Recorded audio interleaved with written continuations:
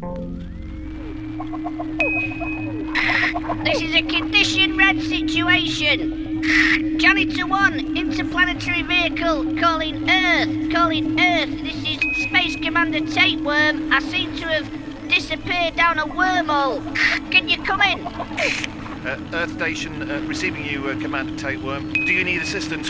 Over. Definitely need assistance here. I'm out on some extravehicular activity in the outer cosmos, and I found a certain number of unidentified dying formats having seriously interplanetary problems here, identifying A, language, and B, origin.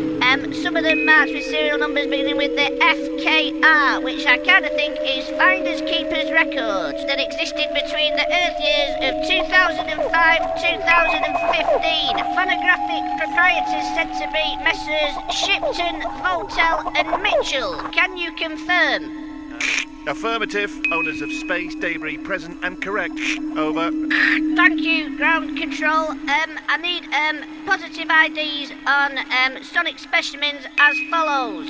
Interplanetary Megadrive currently examining sonic specimens that sound like this.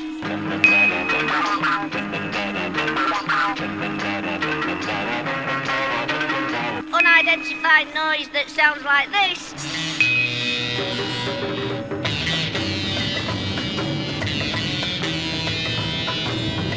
And extravehicular vinyl vessels which sound a little bit like this. All sounding quite good to tapeworms' ears, but there's a hell of a lot of debris up here that needs cleaning up. I think I'm gonna need assistance. I need some of your main men on the job, really. I need a full dossier of information. Over. Commander Mitchell, Cosmonaut Shipton, and astronaut Votel are on the way with further assistance. Ignition sequence start. We're on our way, Janitor 1. You are not to witness The Finders Keepers Records 10th anniversary radio special. 3.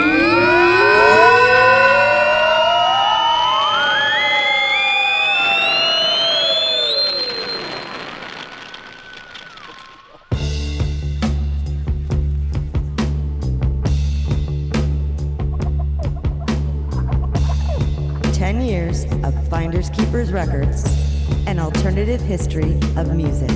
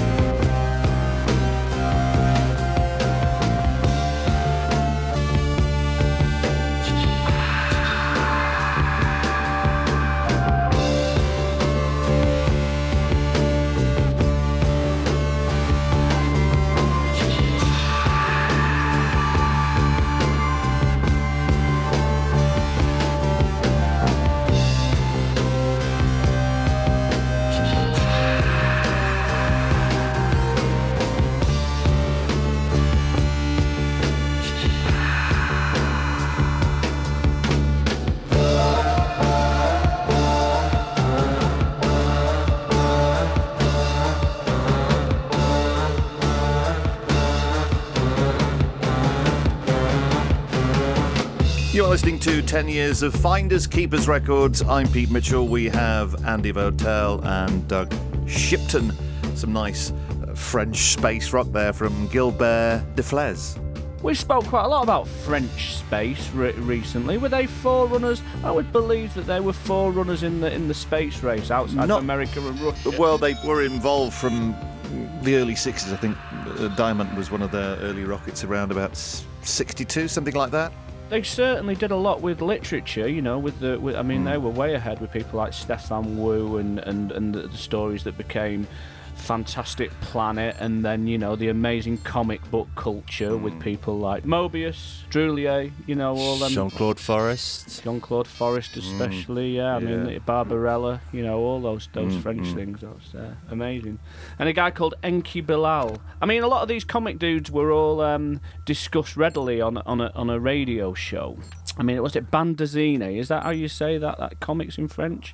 I've probably got that wrong, but it'll do for now. Yeah, the comic book culture was massive. I mean, Klaus Blaskowitz from Magma was a comic artist, a space-based comic artist, before Christian Vander founded that band. Why were the French so good at it and so far ahead of that kind of aesthetic and the look and the style? Why them? I don't know. Gong, Magma, space was big news over there. You know, it was like Jean-Jacques Perry. We always talk about him, but you know, his first record was after his. Well, first of all, he did a sleep therapy record, but then he was straight into the space stuff. Straight there. Concrete, isn't it? Concrete's got a lot to answer for there. You know, that spatial music in both senses of the word. A lot of these comic dudes were discussed on a weekly basis on a radio show by a guy called Gilbert Deflez, and he was a presenter on Europe #1, and he read his own stories online, and he reviewed comics, and various people would make music for him, and he'd play bits of Pink Floyd underneath it, and various. And so it was a bit of a far-out radio show. Yeah. A bit of a far-out character. Yeah, like a comic. Just imagine that in England. Sounds amazing. Yeah. Sounds like the best radio show going. Space comics every week, but eventually he had to get his own composer. He was a sensei, this guy, Gilbert Deflez, and he was a sensei at a local dojo. And one of the guys that came to throw him around the room was a guy called Jacques Challard, who was famous for being in a band called Dynasty Crisis. So they got together and they went to the head of Pathé and said, we want to do a conceptual record which is nothing short of a sci-fi version of Histoire de Melody Nelson. How long did we get into the show without me mentioning Serge Gainsbourg or Jean-Claude Van Damme? You've been quite slow off out the traps today. It's normally in the first like an itch. It was an itch that I needed to first scratch. 30 seconds generally. This was quite an obscure record which came out with a little novella, and it was a beautiful thing. Had a spare copy of Gainsbourg's La Horse, which is no mean feat, and it was quaking in its boots, sat on my shelf, almost attracting scratches and DJ abuse. Right. And I needed to let it go, so I traded it with a bunch of concept records with a French dealer, and this was one of them. And me and Doug dropped the needle and went through it and listened to it, and we lost our minds, didn't we, Doug? And we got on the first Eurostar to Paris and went to meet this old rock and roller who was Jacques Challard from Dynasty Crisis. Well, yeah, and also being big fans of Dynasty Crisis for so long as well. I think we'd been trying for a good couple of years already to put our mark on a Dynasty Crisis release, but without success. But to finally pin him down and get over there. What was he like, this guy? Was he a real character? Was he old with white hair? He was like Ted from Heidi High. Ted Bovis. That's actually the best description. Oh, that's so disappointing. I thought you could walk into this sort of capsule with a space cadet there. Listen, if Ted Bovis had big Mike Reed shades on, a tight leather jacket, and spoke in a French accent, he'd be the coolest guy you know. He'd be the coolest guy you know. You win. He was. You win. Complete with an ex-Moulin Rouge dancer on his arm as well. The lovely Lynn. This is amazing. Lynn, and she's English, so she was the lubrication, wasn't she, for the situation? She was really helpful. That's right. Yeah, and what was great as well. Now, this is something that we get with Finders Keepers artists every now and then. Bruno Spaueri being no exception. He's also a massive record collector. Dynasty Crisis. Right. Jacques Challard runs a company, I think it might be called Big Beat. Is that right, Doug? Something along those lines, yeah. And he's a record dealer. So he was straight away, we had stuff to talk about. He was well into the, he's got the bug. He's got it bad. So, he understood the vibe, and he helped us out. And and then and that's what happened. Another great relationship. Also, an interesting counterpoint to that meeting was inadvertently the law launch of Cash Cash as well, or it was instrumental, one of our side labels, because the second release that actually happened to appear on that label was also another Jackie Shalard record. Yeah, you're right. Yeah, because there was other... See, Dynasty Crisis are an amazing group, you know. They've not... Like Triangle and Martin Circus, they were one of those progressive pop bands. They used to back Michel Polnareff, didn't they? On his, I think they went to Japan and backed him on the Japanese tour. But they were big. But life after Dynasty Crisis included Jackie's solo career, which was kind of like a really early exponent of French disco, really, or that kind of rock disco that you get from early Goblin or Polish bands like Art Life. You know, it was that live disco rock sound, really good. So we pretty much set up a label on the back of this track called Superman Super Cool, which was our Cash Cash imprint. So if you want disco and things slightly moving to the 80s, bits of punk, that's Cash Cash is available, willing and ready for birthdays, bar mitzvahs, and a total different show of its own. But yeah, nothing short of a sci-fi, fantastic sort of concept album, like I mentioned earlier, similar to like a sci-fi version of Melody Nelson. And that was a really early exponent of that, it was great for us to put a flag in that. But we were well tuned to that sound anyway at that time, which brought us on to the next project, which is something we've been musing about for years. And it finally came to fruition. Another French record, another fantastic record, which sounded a lot like this. 10 years of Finders Keepers Records, making old records feel young.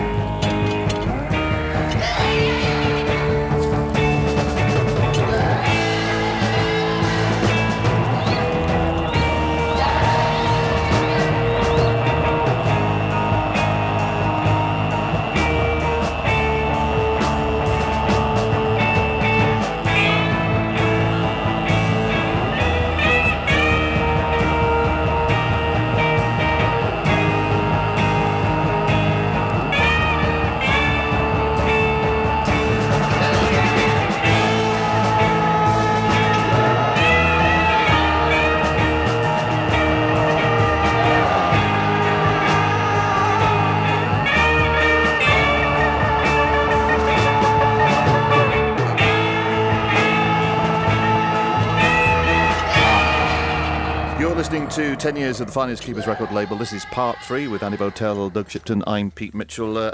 How many years have the label been going at this point? You're looking well organised. You've got a lot of releases under your belt. This is around about the nearly heading to the 50 mark or something like that. How are we going to quantify this? I suppose if you were it's a difficult one. Yeah. I suppose if you're going to take everything we've done thus far, everything we've done up until 2016, the record we're talking about now hit the 40% mark. Right, okay. So Put that in your calculator and just poke it. that means nothing to me. Put that in your calculator and poke it.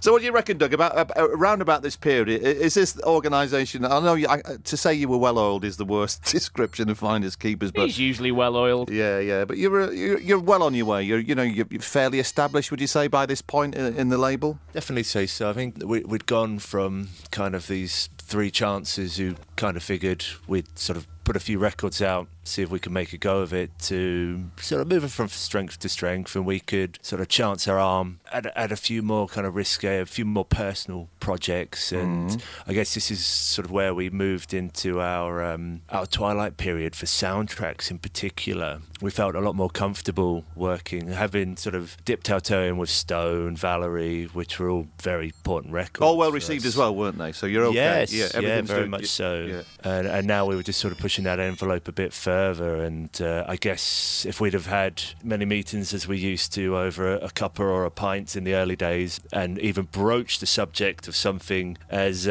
risque as John Rollin, we'd have probably been quite nervous about it, I guess. Yeah, I can understand what you're saying there, Doug. I mean, it was definitely, I suppose at this point then, Pete, we were confident enough to really tap into some of our dream releases, Yeah. I mean, we'd That was always about the label. It was what you liked first and foremost, then you moved on and got the thing out. I mean, every single release is Yeah. pretty much how do you follow Jean-Claude Vanier, Yeah, well, yeah. Well, it was a and- hard act, a tough act to follow, being Yeah. the first release. But we're in a good zone, I mean, I suppose when we did tap into the French erotica thing, which is with the John Rollins stuff, it was almost like in an un-PC world as well. I mean, John Rollins a really difficult guy to understand. Testimony to the fact it's something we'd considered for a long time, but it was hard to get to John Rollin if you were a man. Right, okay. We had a good friend of ours in Paris called Sharon Shazula, and I came up with the idea of saying, I wonder if Sharon goes round to his house and knocks on his door, because she has got a Vampirella vibe. Right. And she's, she's tall, stunning, it might just sort of make things happen. Might anyway, turn his head, you mean? He did turn his head, Yeah. and straight away he said, "I'll do it if you star in my next film." Did he? He did, yeah. Wow. I mean, That's a great story. Jean Rollin, Michel Gentil, under his many different names and guises, he's gone from making art house to theatrical films to straight up porn. But the thing is, it's like the stories, So I'd get on the phone to him, and we'd on a weekly basis, and say, "Tell me more about this. Tell me more about Acanthus. Tell me." And there was this. The best soundtrack by Jean Rollin is "Frisson de Vampires," The Shiver of the Vampires, and it sounds like early gong stroke amison, like French kids improvising. So you're flipping out over this discovery, whatever. I mean, it I is. saw this film when I was 17 years old, 16, 17 years old, Yeah. and it was just like the music stuck with me forever and ever. So it was like Rollin was giving nothing away. He was just saying these kids, they just turned up on the day, and then they went, they liked comics, and then they disappeared. And this wasn't true. This wasn't the case. No, and I suppose the detective work around this was incredible, because it turned out to be a group that also went by the name of Unity. And if you'd have told me and Doug that we were already spinning 2 tunes by the same band on every weekend in clubs around the world, which was a Jimi Hendrix ripoff and a track called Rollin' 10 Years or Rollin' 5 Years, which kind of gave the game away a little bit, we would have been very surprised. The band were signed to Pathé as well, similar to Def Les, but they never got a record out. Yeah, they had a deal, and they did an album produced by Emperor Roscoe. Really? Yeah.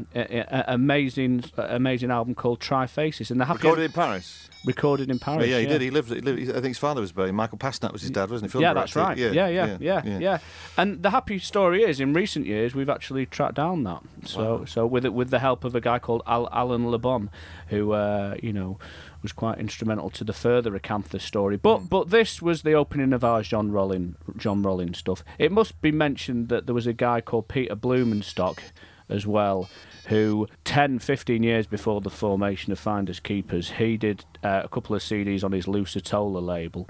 One was the films of Jess Franco, which later became repressed by Cripple Dick Hot Wax under the name Vampiros Lesbos, and the films of Jean Rollin, and he just pressed 500 to 1,000 of them. It takes someone like Finders Keepers to put something in a different context and press it onto vinyl and then find the extra tracks, and I suppose at that point the sort of detective work really kicked in, and we're still obsessed. We're still digging the Rollin. And that's why we're still here talking about it with a great deal of enthusiasm. Yeah, I mean, this isn't ancient history. This is only 5 or 6 years ago, but nowadays the idea of setting up a vinyl record label that releases horror music is almost like commonplace. But 6 years ago, we were doing this. We were releasing these Rollin soundtracks, the Def Les thing, and then we went straight back to the Czech vault and came up with Saxana, which was kind of like, all this was like horror soundtracks, unreleased stuff coming from very different places, from obscure, oblique angles. Not your video nasties, just a different whole take on the horror genre. Let's play some Saxana and then we'll talk more about this astonishing artiste. 10 years of Finders Keepers Records, an alternative history of music.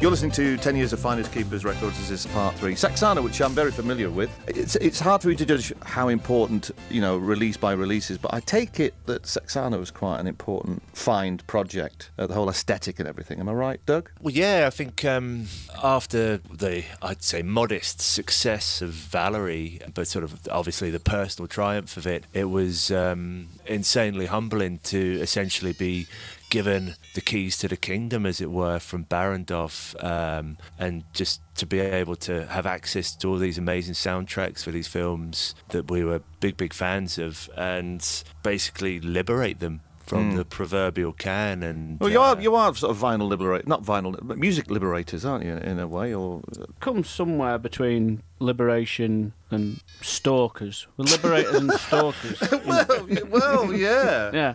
Perhaps, Pests. yeah. There have been people on the label who've said, listen, you've asked me over 50 times now, and I've said no. Yeah. So, Leave me alone. What do I have to do? And I'm just like, say yes. Yeah. They go, all right. Tell me a bit about Saxana. Saxana, well, we'd been given one of the keys to the castle at the film studios, not to say that every soundtrack that they were ever involved with existed on magnetic tape. Far from it. I mean, there was certain things that needed extra. Where did they exist? Just on film a lot of the time? Some of them just on film, some of them studio tapes. It's it's amazing. Really. And what would they generally do with film soundtracks anyway? Would there be a mix, an audio mix of things? How does it? Well, it followed no pattern. You can count Czech soundtracks on one hand historically. The state never really wanted to make composers famous. They didn't want composers. You wouldn't get like the idea of John Barry getting in a limo with Jane Birkin at the end of the night. That thing doesn't exist. Right. It didn't exist. It's a different in world. the East. Yeah, it was a working man in a suit. All these people, Michalov, Lischka, Weiser, they were working men. Yeah, like Korzynski from Poland. So they had no interest in making superstars out of film composers. Doesn't quite work. So the with elements social you're looking system. for if you try to track down a soundtrack would be A, is there a tape of it? Yeah. If there's not, then you go to the film Yeah. and try and get the best copy of a print. The thing, what you've got to understand is we went. What happens when those two things fail? Is it over? It kind of game over. But then something very interesting about there's a lot of cross-continental productions as well. So when someone like Vera Hitalova, who made Daisies, there was such controversy about Daisies that she wasn't allowed to make films. But when a small company in Belgium was obsessed with her work, they came to the Czech government and said, we're willing to fund this and get involved. The Czechs banned so many films in Czechoslovakia, but once they realised that England or America or the West was interested from a voyeuristic political point of view, they'd make loads of money of exporting stuff. So the stuff that they made in Czechoslovakia wasn't allowed to be shown in Czechoslovakia, but was making them loads of money all around the world. Okay. So sometimes you'd have to look at ex-Czechoslovakian film companies, because a lot of the times the tapes would go abroad to a different company. So there was co-productions. So it isn't game over. Sometimes there's still life there, and the stuff that we're working on now. But the beauty is, we went to Barrandov with this big sort of proposal about the Czech New Wave and the importance of the Czech film miracle, and how a lot of these political allegories should now be given new life via the medium of vinyl and music. And then as soon as they gave us the keys to the castle, we just started asking them for family films and comedies and stuff like that. Because Saxana is not a political allegory. It's not a Czech New Wave film. It's like a 70s sort of like take on Harry Potter, which and for me and Doug, we just looked at each other and just went, well, she's a witch like Valerie, she's got red hair like Valerie. This is like a kid's version of Valerie in a Week of Wonders. Yeah. So it was not it'll do. It's like, it's amazing. Please, can we have it? And I remember me and Doug in my lounge and Dom sitting next to the TV with our ears close to the TV, because we knew the incidental music was under there somewhere, and it was like, is that a bass line? Is that a drum break? And it's like, we didn't know. So when we got the transfers and everything was turned up and the dialogue dropped out, because you never know what's going to be under there, you never know what's going to be on that tape, and there was the count-ins and the various sound effects. It was an amazing moment, and it's probably one of the first forays into sort of family kids cinema that we've got involved in. I mean, there's plenty of plans to do more stuff like that, but it was a totally untapped world. If Czech New Wave was a niche, this was like the post CNW stuff. 10 years of Finders Keepers records. What we're going to play next, Doug? Keeping with the Czech theme and running in chronological order, next up was The Little Mermaid, Malomorska Vila, which I guess would have come back from Barrandov around the same time as Saxana, so sort of naturally sort of followed it. But much like Andy was just saying, it kind of fell out of the Czech New Wave scene, but had all the hallmarks of a classic Czech soundtrack. There was a tiny bit of allegory in there, if I'm not mistaken, Andy, but it was pretty true to Hans Christian Andersen's original Little Mermaid. So let's hear it.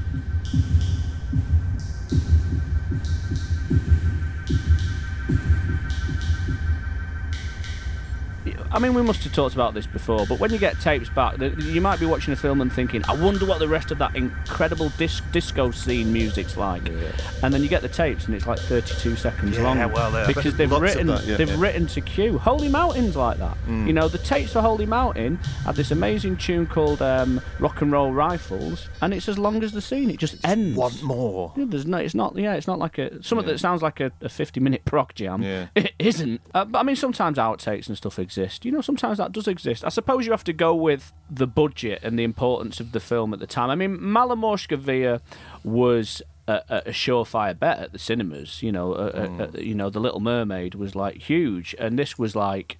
It starred Yaroslava Shalarova, who was the Valerie actress. It also it had the cameraman from Daisies, Yaroslav Kuchera, who was like the best cameraman. And then it had Esther Kumbrakova, who was like, you know, the signature milliner, set designer from the whole Czech New Wave.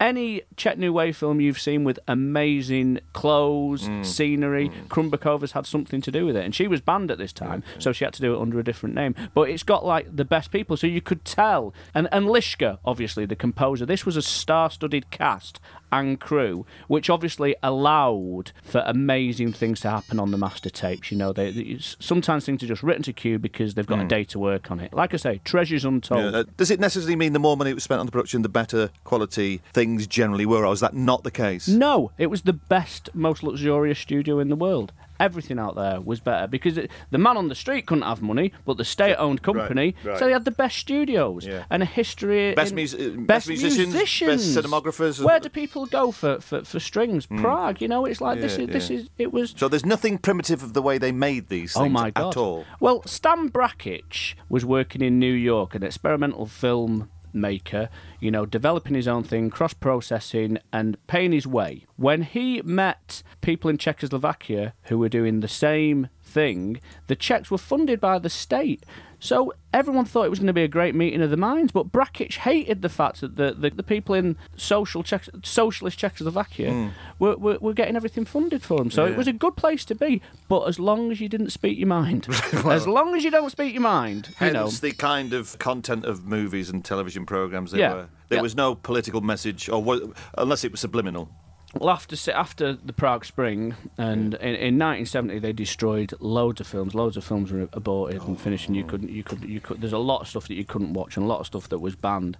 And that's where, like Doug said, the story of The Little Mermaid is probably going to be deemed as a family favourite. You know, no problem there. We'll let them get on with it. But the allegory of the people that lived under the sea, and once you leave the sea, you know, and it's the a political system. Yeah, oh, absolutely. You know, it couldn't be more allegorical. You know, it was huge. Yeah. So it's also a very radical feminist manifesto, The Little Mermaid. Yeah. And in the film, you know, with the tail gets split and the whole thing, and then as soon as she succumbs to man, everything's over.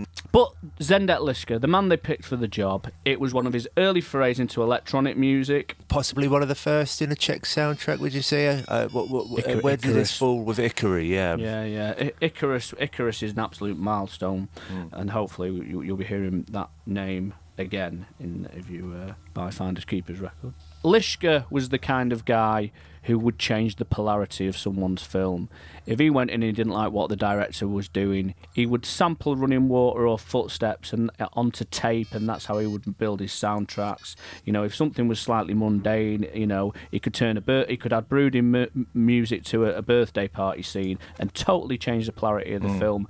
And everyone in the Barrandov system or the Czech film system respected that and let him do what he wants. So he was a very important guy. We also released The Cremator shortly after this, which was another one of his absolute milestone releases. This was the time in Finders Keepers where we were kind of like, I mean, not overconfident, but just you know, you're getting there. We realised we had repeat customers. You know, people were coming back and kind of trusting, and they weren't people looking for funky breaks or big drum beats or fuzz guitar. I mean, they'd buy The Little Mermaid. I mean, at this stage, we're almost doing back-to-back soundtracks, which is a risky thing to do. We would never have set up Finders Keepers as a soundtrack label. We didn't want to be demoted to downstairs at HMV where no one ever goes, the soundtrack section. The only other soundtrack label which we were really digging at the time was our friend Johnny Trunk, who was managing to do a lot of soundtrack stuff, but that wasn't our intent. Without even thinking about it, we went straight into the music of Ilayaraja, you know, which was definitely steeped in the Hollywood film industry. After repeatedly watching one clip of an Ilayaraja, Well, without knowing it was Ilayaraja though as well, I think that because he was a known entity, I think.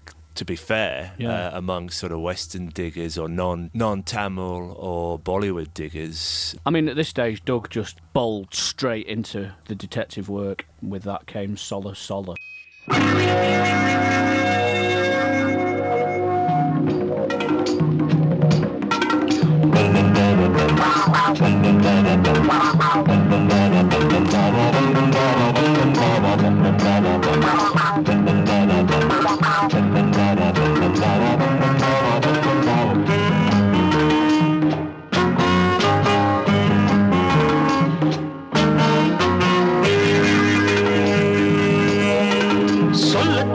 என்ன பெருமை என்ன செல்வம் என்ற அருமை எடுத்ததும் மறைத்ததும் மறந்திருந்து சொல்ல சொல்ல என்ற பெருமை என்ன செல்வம் என்ற அருமை எடுத்ததும் மறைத்ததும் மறந்திருந்து சொல்ல சொல்ல என்ற பெருமை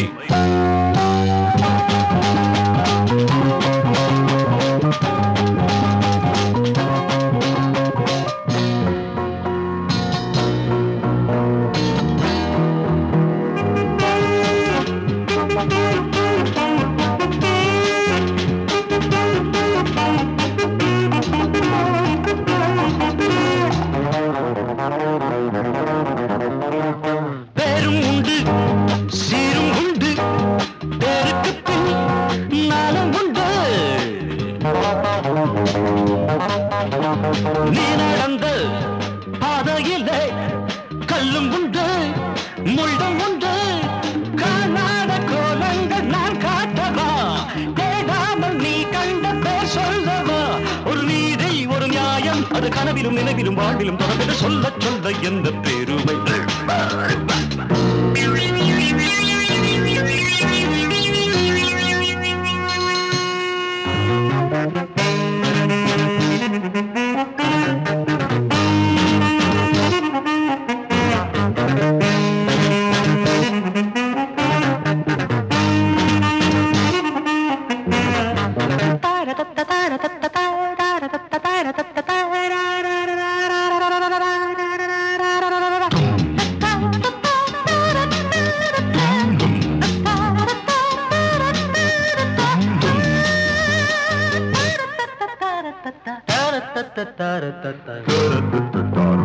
யாரறிவா நான் அறிவேன் நீ வளர்ந்த வேகமென்ன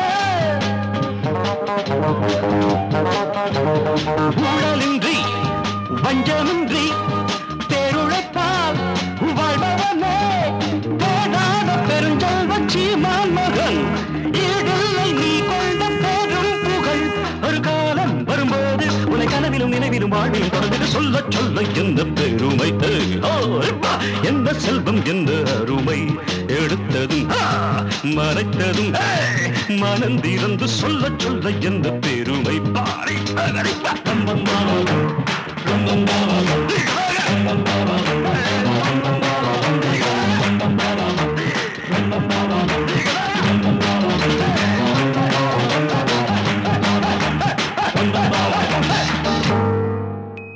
This is the third instalment of 10 years of Finders Keepers Records. I'm Pete Mitchell. We have Andy Votel and, of course, Commander Doug Shipton. So, Pete, what did you make of that? That Amazing was Ilayaraja with Sola Sola, probably the best-known track, a real YouTube special. Oh, it was viral, wasn't it? For many years. Was it? Yeah. I guess we've done quite a lot of talking about him in the electro, in the synthesizer show. So yeah, having known of this mysterious, campy, insane what I always assumed to be a Bollywood track for years. A friend of mine by the name, a director friend of mine by the name of Tom Haynes, went on holiday to southern India with his girlfriend and brought back a grip of records, and in there was this 7-inch by a chap named Ilayaraja. Now, obviously off the back of the recent Lollywood releases with Sound of Wonder, I was really interested in any and all 7-inch Bollywood records, and sort of reading through all the fine print, came across this name, Ilayaraja, which didn't really ring any bells. I couldn't honestly recall having come across any of his other soundtracks. How surprised I was then to go online and just find this canon, this prolific canon of work by possibly one of, or the most famous Southern Indian film composers, and just unravelled this whole scene, this previously unknown to me scene of Kollywood cinema. I mean, he was nothing short of the Tamil Morricone. But I think, I had the Sola Sola film on a DVD, and to me, I'd read about the guy, and it seemed like totally impenetrable. He was like, he's like speaking to Elvis. I think we hadn't even thought about releasing Bollywood records. To me, Bollywood records had been a sewn-up entity. If it wasn't for Chris Menist coming along and having found the people who owned the Pakistani stuff, would it have given me and Doug the bravery or the impetus to dive into it? And Doug pretty much, I had a bunch of 7s, Doug had a bunch of 7s. I think it was Doug spending countless nights trying to find an inroad that eventually made this happen. Yeah, it was. I think I ended up having to go to Chennai via Malaysia to track the guy down, considering he's probably one of the biggest, as Andy says, like the Morricone of Kollywood cinema. It was just able to get anywhere near the guy, and it was through a Malaysian entrepreneur who was a very big fan, and the rest is history, so to say. As we've now countless Ilayaraja records in the catalogue and on the way. We've got quite a few still sort of on the books waiting to drop. Yes. Yeah. Oh yeah, plenty of skeletons fell out of that cupboard. Yeah, bloody hell. He was hugely prolific as well, wasn't he? I don't think you discussed that. He was doing a lot, wasn't he? He's the kind of guy that is like, his name went above the principal actress and actor or director. Ilayaraja was the main star of the show at all given time. One-man band. Bollywood had like a huge 60-piece orchestra at their control. Lollywood had like 5-piece with a couple of synths. Ilayaraja was a one-man band.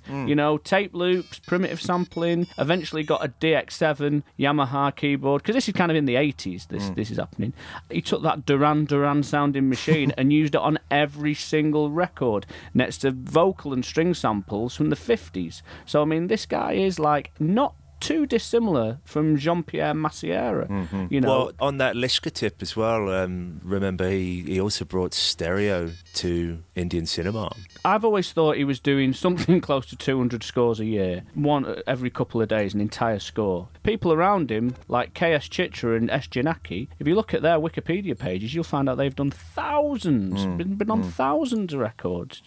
One thing that I will say, it's difficult to find a Tamil Kollywood record that Ilayaraja wasn't involved in. So do you know what I mean? 99.9% of things. When I find Tamil records and Ilayaraja's not, I just go, it's Ilayaraja, right? And they go, no. I'm just like, really? Let's have a look at that. If it's something that's not Ilayaraja, I'm more surprised, I think Doug was brave to throw himself into that licensing issue. Up until that point, we just had lots of Ilayaraja records. Yeah. But to have a contact with it's like speaking to the Wizard of Oz. It's just like, wow! So we did it. And I know other people were trying to do it at the time, and a lot of respect for them. We didn't know then, but a few people were obviously the guy's famous. Pipped them to it as well. They'd been working a lot longer on theirs than we had ours. But at that, I think we sort of like just after that we were just about to put our feet up, and there was pretty much no way we were going to open another can of worms and start delving straight into other foreign-speaking micro genres. But along came Chris Menist and did it for us with his friend Maft Sai and said, do you want to release some Thai records?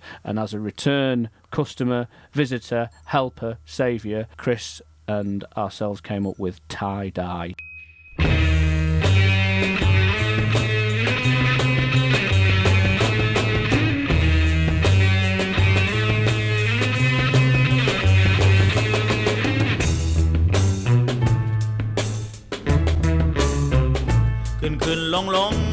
งขึ้นขึ้นไม่ยังไม่ยืนขึ้นขึ้นลงลง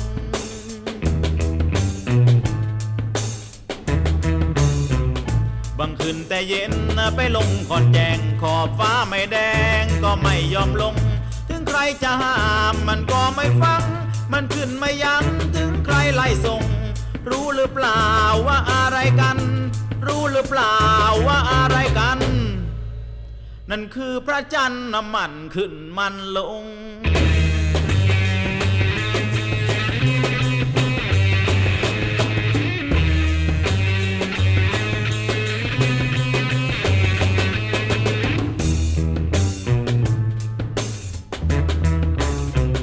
ขึ้นขึ้นลงลงลงลงขึ้นขึ้นไม่ยังไม่ยืนขึ้นขึ้นลงลง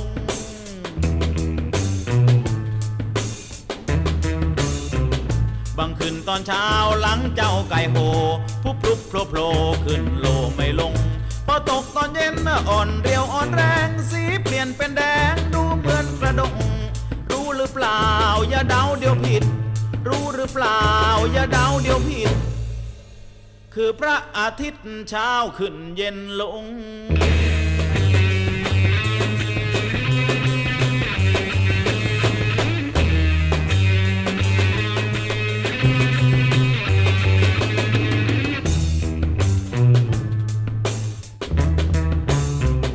ขึ้นขึ้นลงลงลงลงขึ้นขึ้นไม่ยังไม่ยืนขึ้นขึ้นลงลง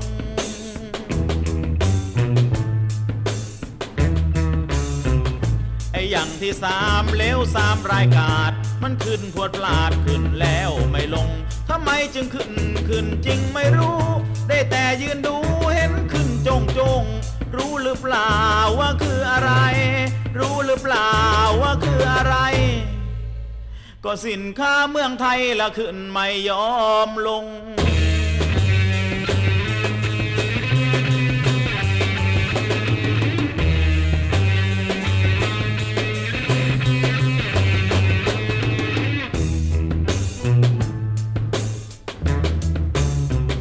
ขึ้นขึ้นลงลงลงลงขึ้นขึ้นไม่ยังไม่ยืนขึ้นขึ้นลงลง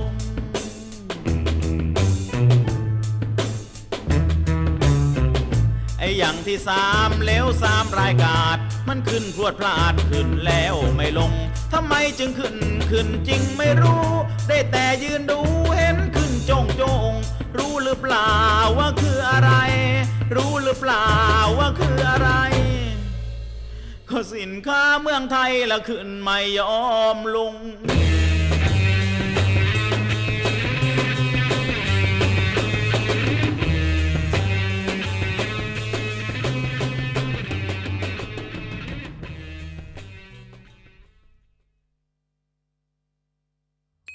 Hey folks, we are celebrating 10 years of Finders Keepers records from the compilation Tie-Dye.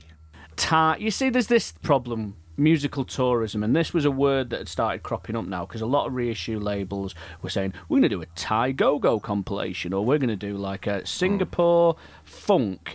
And, you know, a lot of them cases, you know, there was a lot of music in them countries, and it was a case of getting off a plane, almost like going to your local charity shop and releasing, like, you know, a bunch of ABBA-style records. It was just the exoticism. People liked that. Now, that wasn't how Finders Keepers were going to roll.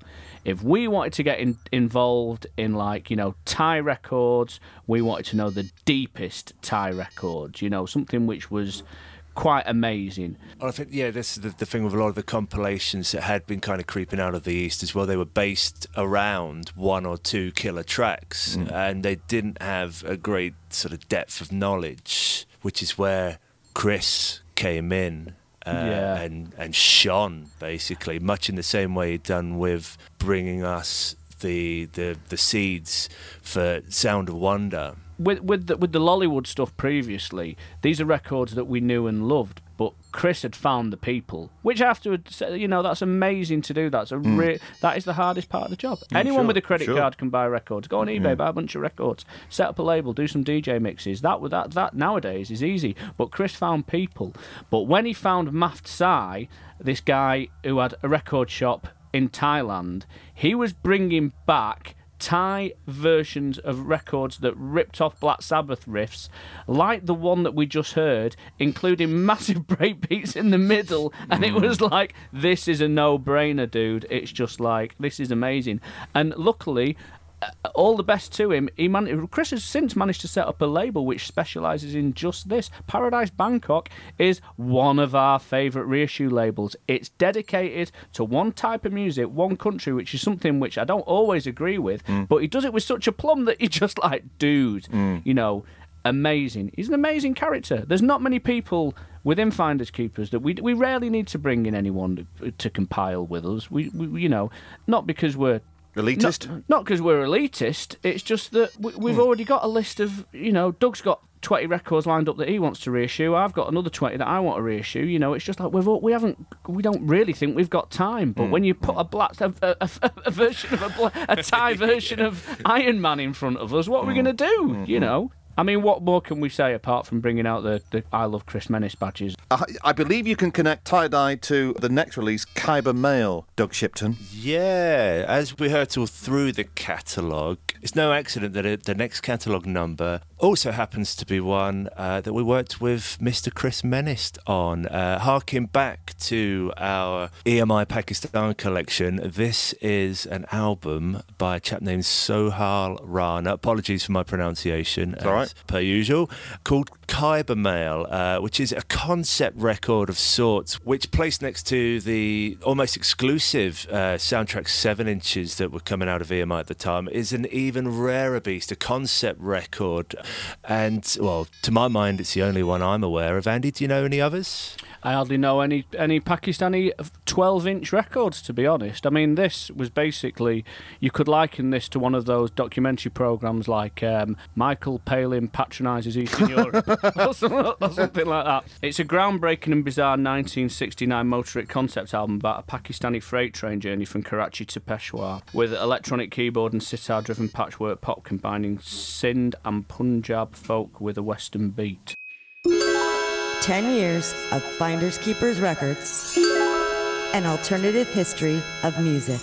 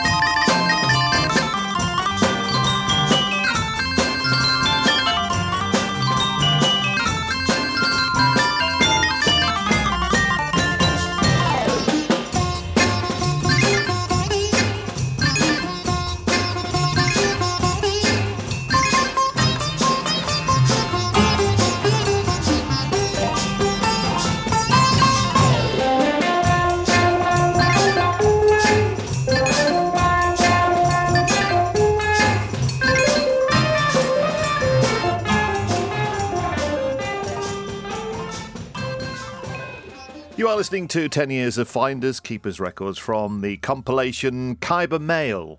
And that was Soul Sitar. Good. By Sohail Rana. This is one of the rare cases with Finders Keepers where it was an existing rare record, as much as a dance floor filler. It had already been released on a 7-inch. It had been bootlegged, actually. And for one of the first times in our life, the licensee asked us to approach the person who'd bootlegged it. Right. It happened with Urson as well a few years beforehand. But the thing is, these perpetrators were kind of our friends. Do you know what I mean? Because there's a weird hinterland with reissuing where, you know, between Ultimate Breaks and Beats, something like the Folk Funk Experience, Nuggets of Funk, Finders Keepers, and then put in a bit of a weird situation there where we were sort of like, you know, we were asked to sort out legal battles with some people in our own circle. It all ended up nicely. Cybermail was like a classic but almost unobtainable collectible record. You know, we'd spent a lot of time releasing unreleased master tapes and stuff like that, but then we were sort of like, you know, back in record fair mentality. I think that's the time me and Doug started going to Utrecht and shopping in slightly different ways. One record that we used to see on the wall all the time was this big green crocodile. It was a Spanish record called Fusion, and we thought, since we already had a good relationship with Belter Records in Spain, maybe we should liberate this one and let that little crocodile scurry into the record collections of DJs. Someone like Gareth Cherrystones had already been playing one of the tracks off there quite a lot, you know, and he'd made that work quite well. So why don't we just go through all the singles, the 3 albums, and put together the definitive Fusion, Spanish, Catalan, psych, prog, goblinized masterpiece, which was Absolute Fusion.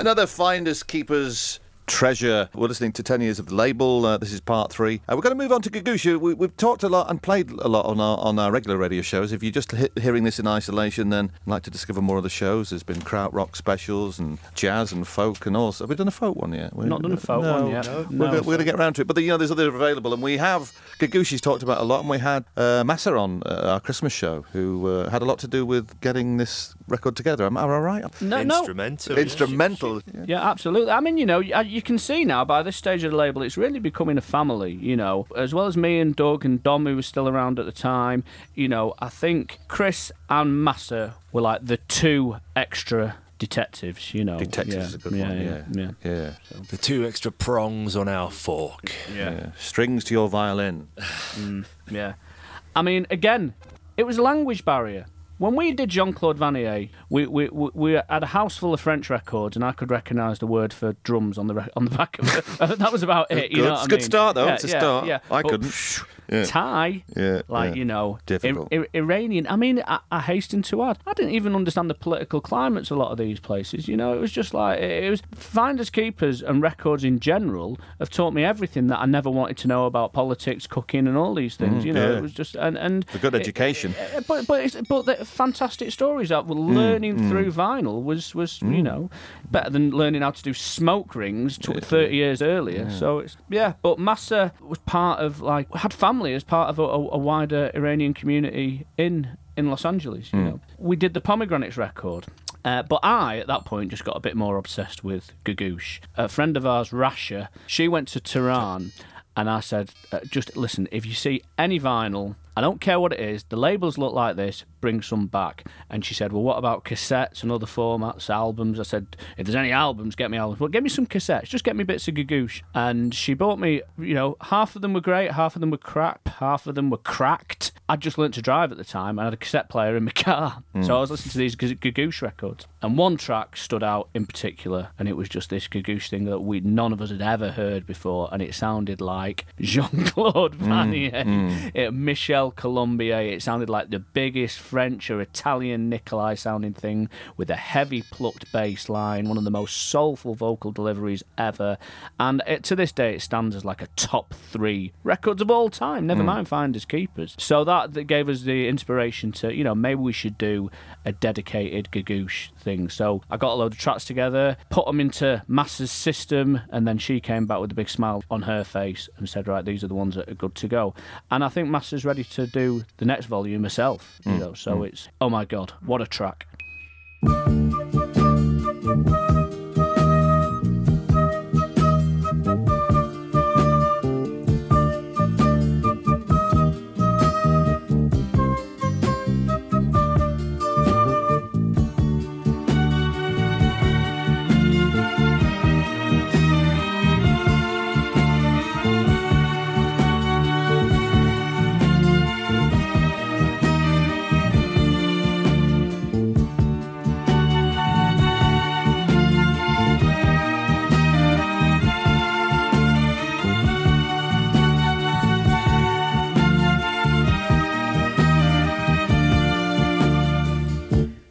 ما به هم نمیرسیم مثل خورشیدیم و ماه تن تو خاک بهشت تن من پر از گناه تو یک روز بهار یار تو من شبی بی همدمم یک شب سرد و سیاه من به دنبال تو با پای برهنه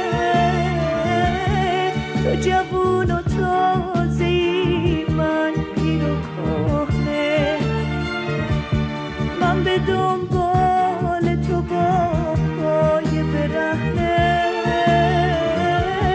تو جوون و تازه‌ای من پیر و کهنه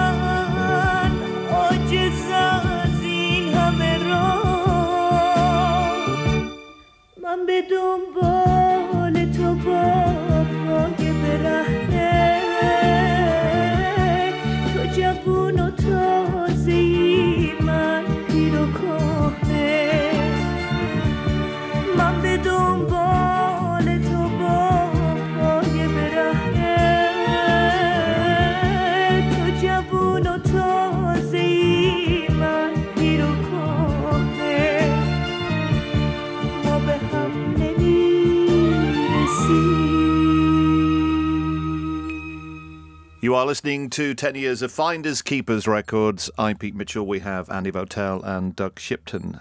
We're talking through the catalogue, something like 250 releases and gagoosh.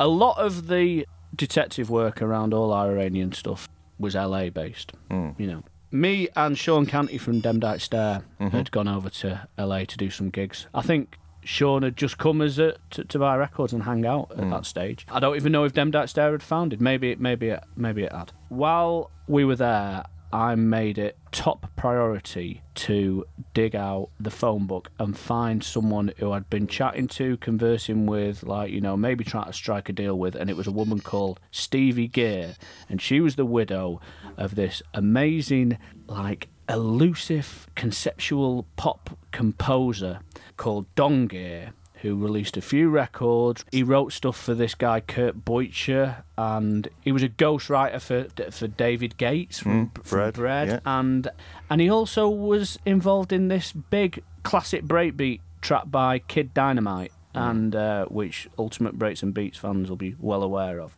But he also did the soundtrack music to two films, a women in prison classic, that's Whip for all friends of the genre, called Sweet Sugar. A classic by whose standards, Andy? I know, exactly, yeah. You know, people who have prisoner cell block H Hey, don't know that. wallpaper. And the fantastically titled film Werewolves on Wheels. 10 years of Finders Keepers Records, an alternative history of music.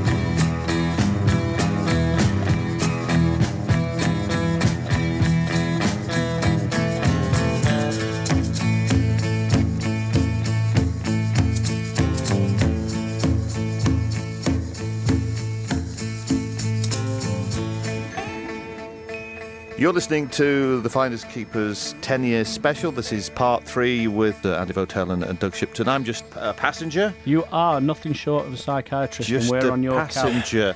Now that sounds interesting. The story of Werewolves on Wheels. There's a lot of explaining to do here. There's a bigger story. There's a bigger picture. I mean, the title of the film pretty much explains the entire plot. You know, it's just one of those horror biker things like Psychomania or Stone, or you know, there's. I mean, we half toyed with a concept called Cock Diesel, which was going to be a dedicated label. Really? I'd like to see the design of that on the front cover. Then. Well, it's a good, isn't it? It exists. Yeah. Oh, does it? Yeah. Oh. Psychomania fans stand up and be counted. Yeah. I mean, this was a record which never got released. You know, one of the sad things was, as you do niceties in emails, I spoke to the director first, and I signed off with everything. I hope everything's all well with you. And he came back and said, "Yeah, we can do this." And in answer to your question, sadly, it's not. I'm dying of cancer. Whoa. And by the time the record came out, he sadly passed away. But we're very good friends with the composer's wife, widow, Stevie Gear. When we went to her house, she bought downstairs a box of acetates while looking for one record, and our sniffer dog sensibilities took us to a whole other bunch of what the hell's that other one, what's under there, what's in the attic, which turned into another album by Don and Stevie, like a husband and wife record, which had never seen the light of day. But Werewolves on Wheels hadn't been released. It was beyond a rare record, but then what was sadly quite ironic and followed this situation is the day we got the finished copies back from the plant, the London riots that happened 4 or 5 years ago took an entire warehouse of vinyl records. And the Werewolves on Wheels were burnt to a crisp. Yeah, so it is officially our rarest release. It was a very unique problem for Finders Keepers because there's a lot of warehouses with records in full of dead stock. But with Finders Keepers, there's not such thing as dead stock. Dead stock's our middle name. Jean-Claude Vanier, that we reissued 11 years ago, still sells as many now as it did then. Dead stock doesn't exist. What did you lose in the fire? We lost everything. Everything. We lost all our records, and they were all current records. Those records are still current. So there was a big gap in scheduling then for a while. Luckily, I mean, you know, our mail order situation's changed a lot now, and a lot of stuff comes through the office. Record distribution in the last 5 years even has changed a lot. But we would keep about 10% back in the office to run the mail order. So we woke up one morning and that's all we had left, and that was a big deal for us. There was records like Life is Dance and a whole new Jean-Claude Vanier campaign ready to roll, ready, you know, to come out, and it just we were nothing short of castrated. So we did this subscription series called Make Do and Mend, which was compiled by various leading lights of popular culture such as David Holmes and Jarvis Cocker, Griff Rhys. 10 volumes of their personal favourite Finders Keepers catalogue releases in small CD covers which could be turned around pretty quickly, and they saved our bacon. Everybody grouped together and we pretty much, you know, got up on our feet a lot quicker than we originally thought we would. Yeah. But there were a lot of small labels out there who, you know, the insurance for that big problem took a long time to come through, and over a year. Yeah, and a lot of labels just stopped, ended, you know. I dare say a lot of labels were quite happy to sit around and wait for that insurance money to come through, and, you know. It was a fight as well, yeah. So not just the guys who helped compile those records, but the support we got from the Finders Keepers communities, the fan base and beyond was overwhelming. It was crazy, and without all of that help, we'd have I think we'd have floundered. When did you twig it was your warehouse? Actually, You're watching the news. Hang on a minute, there's records going up here. Whoa, no. Living in southeast London, I was kind of I wouldn't say I was in the eye of it, but it was all going on around me. So I went to bed with buses burning up the road and all sorts, and woke up with the news still on the TV, and it happened to be Sony Warehouse in North London on fire, and I knew exactly that was that. I knew right then that was us. Yeah, I think I got straight on the phone to Andy and Dom, and we just had to sort of play it out because obviously information was so slow in coming and everyone was trying to sort of figure out what was going on. It was, mild panic stations, yes. I mean, there were other companies that with warehouses that got burnt, selling other things, and you were getting through the news that everything had been destroyed. I mean, you could see it. Yeah. So I do remember the thing being on fire. Yeah. I distinctly remember thinking at about 7 o'clock in the morning, is Jarvis Cocker awake yet? Because I need to ring him to do this thing. Because we were straight off the bat, we were just like, listen, we've got to do something. We've got to do something straight away. Yeah. Just by the end of that day, the first day, we had the first one compiled. And Did you? Yeah, and I mean, well done. All we were doing was asking people for the 10. It's like the Blitz spirit or something, that isn't it? Yeah. Well, that's what's called make do amend, wasn't it? So it was, that was the vibe. But oh God, if it wasn't for all those people helping us, like all the people who continued to buy Finders Keepers records at that point, it was, absolutely, it was amazing. I mean, and it's their label as much as it's ours because Finders Keepers is a frame of mind. So it wasn't all over in a couple of days. This would have gone on for months and months, getting you back on your feet, and the label could have gone under, but you managed to survive and just get on with it. As Andy said, we had a whole slate of releases ready to go in the warehouse, ready to drop, and the fire obviously put us back by quite a few months, but we sort of scrabbled around, managed to get back on track. But From the Flames rose the Phoenix, and Life is Dance was the aptly named compilation that we released next. Was us going back to familiar territory, and it was the second Lollywood compilation that we did with Chris, and the music that flew off the needle was nothing less than euphoric.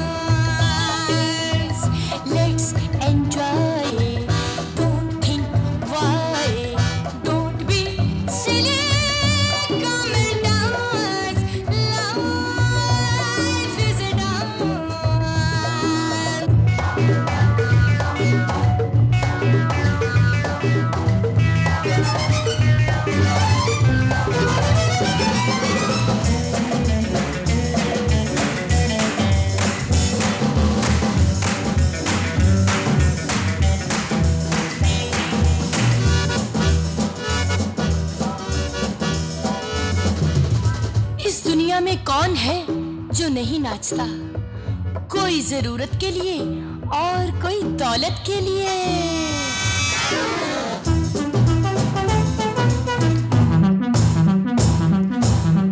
और किसी को मजबूरी नचाती है।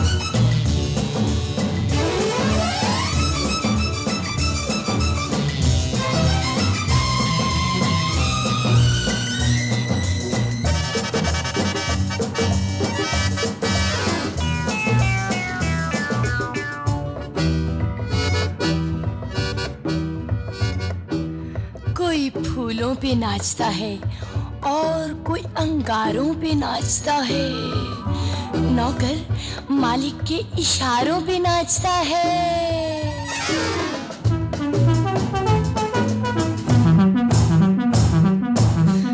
बेचारा चांद रात भर सितारों पे नाचता है, कोई जमाने के लिए, कोई दिखाने के लिए और कोई यार मनाने के लिए।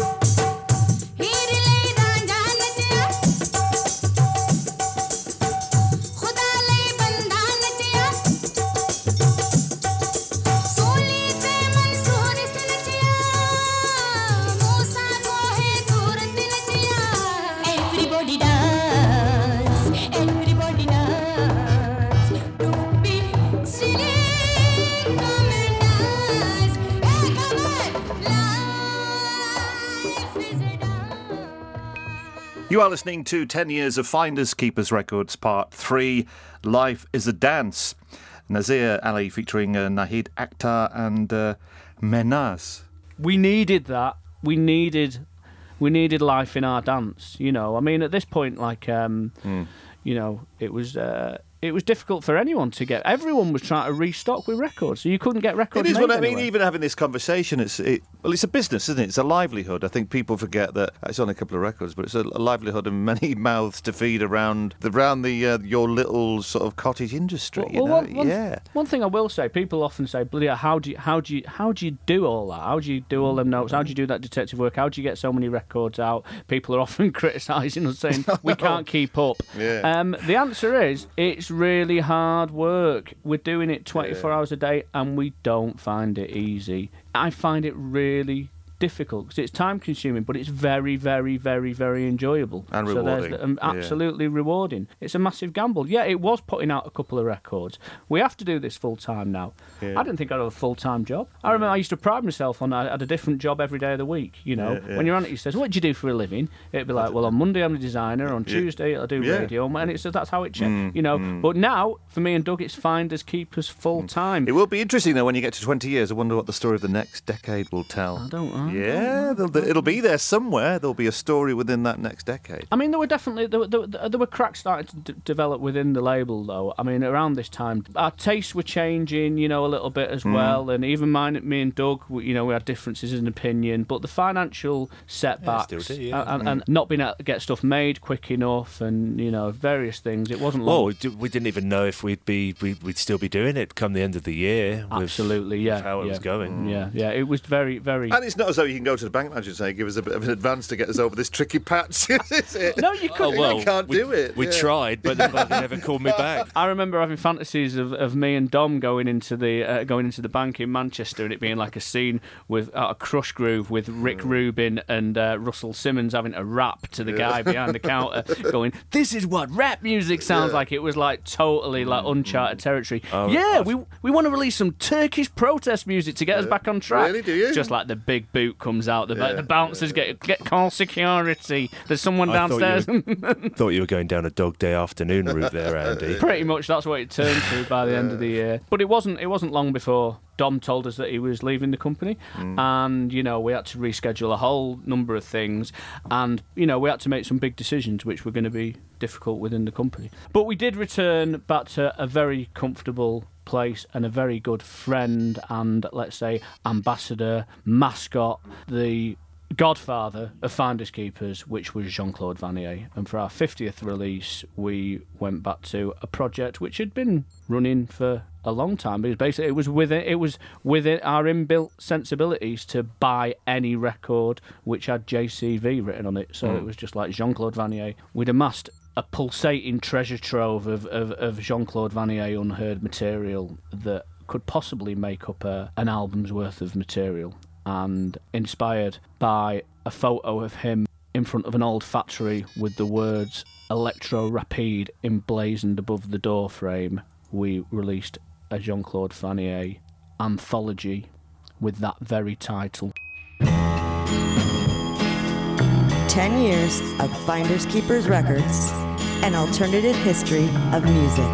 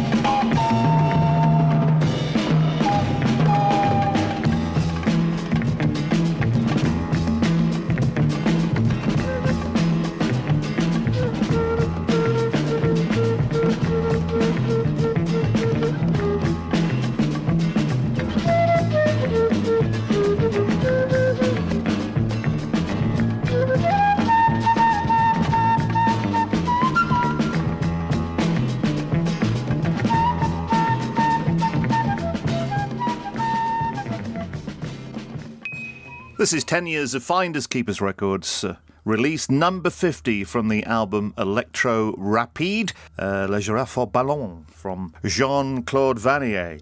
So, the ultimate record on part 3 of the history of Finders Keepers Records, 10 years in the making. Is that right? 10 years or 10 and a half years in the making now? The label thus far is, about almost 11 years old. Congratulations. Why, thank you. Yeah. Vannier, always an important artist for the label, and always will remain so, I expect, even though, you'll go on and on. And it was interesting that the whole story began with Jean-Claude Vannier, didn't it, Doug, and your search to track the guy down. I'd say friend as opposed to one of our artists. We spent many a year drinking, partying, conversing with him on sort of every level. It's like when we first met Jean-Claude, we hark back to the first episode of this 10-year anniversary, what thus far is a trilogy.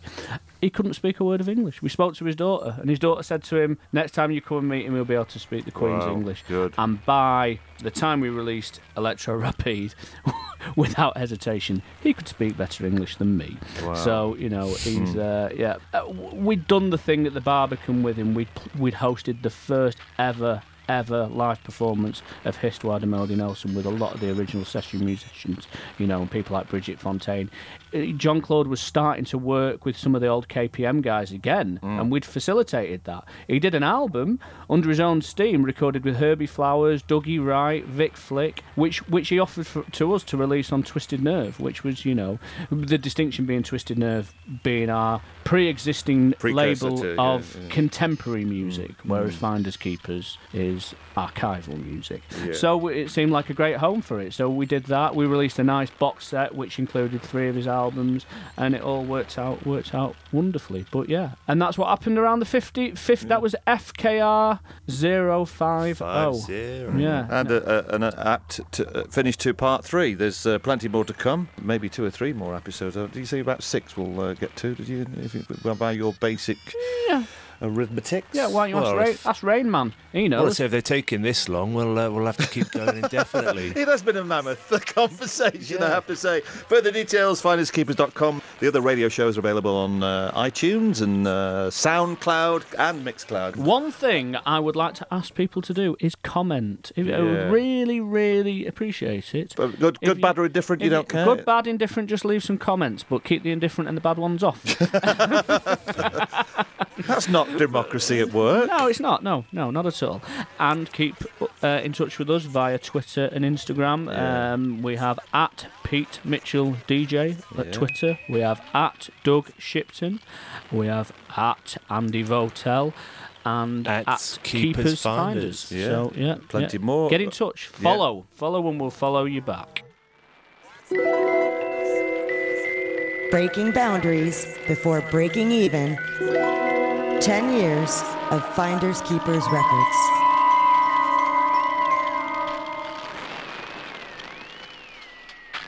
Hello?